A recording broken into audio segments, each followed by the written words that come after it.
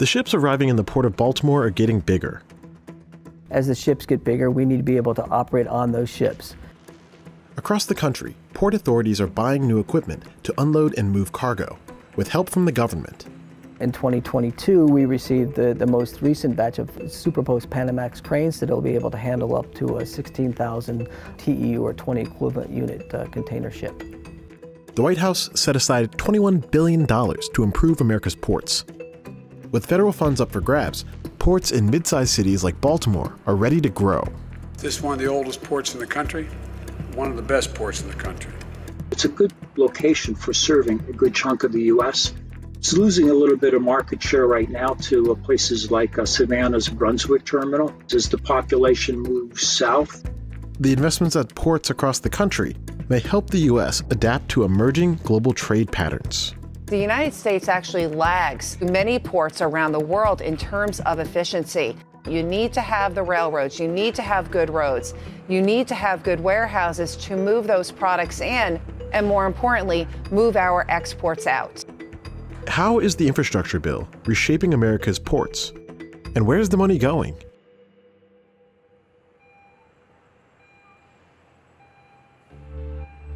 Ports America manages equipment at over 42 seaports in the United States. In partnership with the state of Maryland, they've put $550 million toward upgrades for Seagirt Marine Terminal at the Port of Baltimore since 2010. And to do that in partnership with them, we'll invest our private money, but also with grants that are appropriate for the federal government. Mark Schmidt is general manager at Ports America Chesapeake.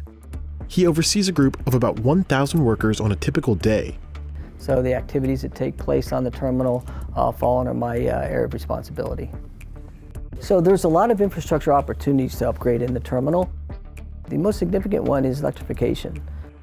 Our equipment and infrastructure on the terminal is being improved to support electrification of all of our equipment, including the cranes you see in the background. The 4 new cranes in Baltimore were manufactured in China by ZPMC.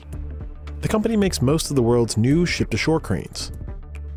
These ones are 450 feet tall, weigh about 1,700 tons, and are helping Baltimore unload cargo at a record pace. They look like those space war, kind of machines. You have to have the ship-to-shore cranes.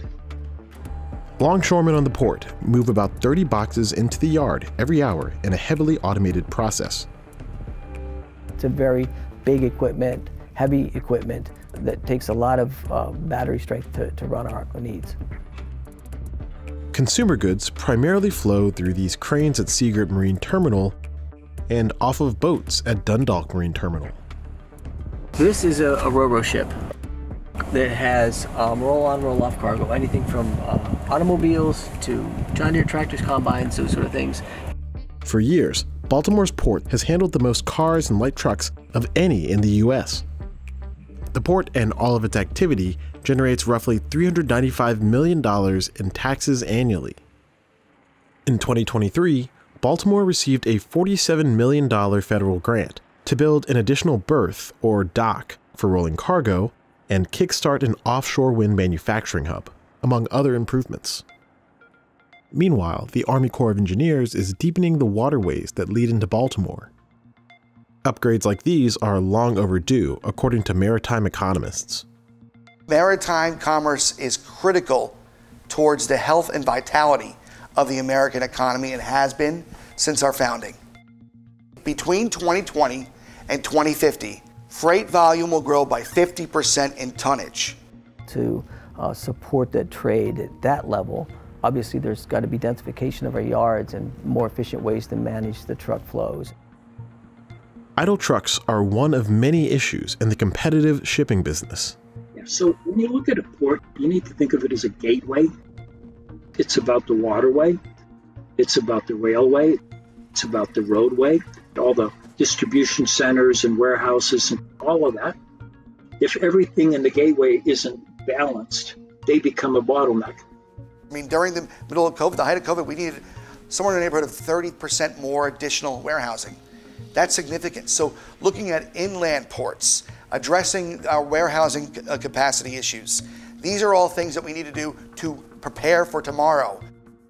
In the 2020s, the ports of New York and New Jersey broke records, while their peers on the West Coast struggled. East Coast ports, including the Gulf of Mexico, those ports all saw a dramatic increase in containers because the West Coast ports could not handle the volume, and you had months of delays of vessels. All of the ports on the East Coast are upgrading their infrastructure and capacity. And what that does is it makes it more attractive to the ocean carriers. A small group of shipping container companies determine which ports get the most global traffic. MSC, Maersk, Evergreen, and Zim. They're the largest container customers for Ports America Chesapeake in Baltimore. They like to be able to go in and out of a port very quickly, and they like to go to several ports. Now, when you're looking at the smaller ports, the mid-sized ports, look at the Port of Norfolk, look at Baltimore, look at Savannah. Those ports have land to grow. The governments on the East Coast are far more proactive in terms of building out infrastructure than on the West Coast. I moved to Savannah 5 years ago. At the time, there was less than 60 million square feet of industrial real estate. We will have, in 5 years, doubled the industrial real estate in Savannah, and it's still not enough. The same goes for Charleston, and the same thing goes for Norfolk. So, how is Baltimore planning to compete for the future? Officials say the first step is building more railroads and distribution centers. Running containers from Baltimore to other places by train is very difficult. CSX owns many of the freight rail tracks running through the Mid-Atlantic, which includes Baltimore. The problem is that CSX could not get a double-stacked container train out. The Howard Street Tunnel and a few bridges beyond that were a little too low to allow the double-stacked containers to go from there to Chicago or wherever. With substantial assistance from the government, the company is clearing 23 bottlenecks along the route on this map. Most major ports have a double-stack capacity, so improving the Howard Street Tunnel, for instance, in Baltimore City, allowing the double-stack capacity will improve our flow of cargo from the terminal to the Midwest.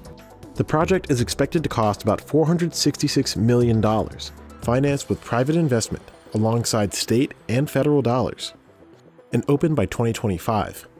Even going into the bipartisan infrastructure law, the federal government and state governments and local governments were investing significantly more in our ports, coupled with the private sector, which is critical, not just to Maryland, but the entire economy.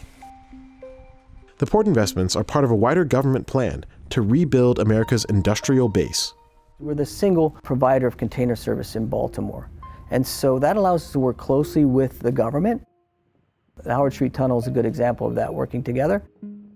Everyday Americans stand to benefit from these investments. Ports and maritime stakeholders employ nearly 31 million Americans and contribute $5.4 trillion to the economy annually. In Baltimore, trucks will be routed directly to highways, making neighborhoods near the port safer. And the efficient movement of goods will keep prices down in grocery stores and gas pumps across the country. You know, when people talk about the inflation we look at, we're going to see it's the domestic flows that have to be fixed and improved. And the only criticism I have of our infrastructure bill is that it acts as if, you know, America doesn't make anything and everything we buy comes from abroad.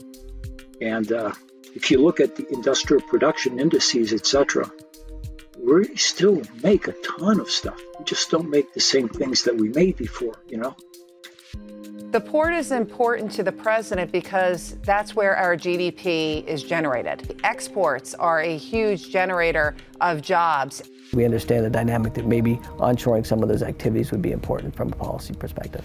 What that does is also gets the message out to a larger audience on hey, Baltimore is well positioned for your business and we're ready to grow.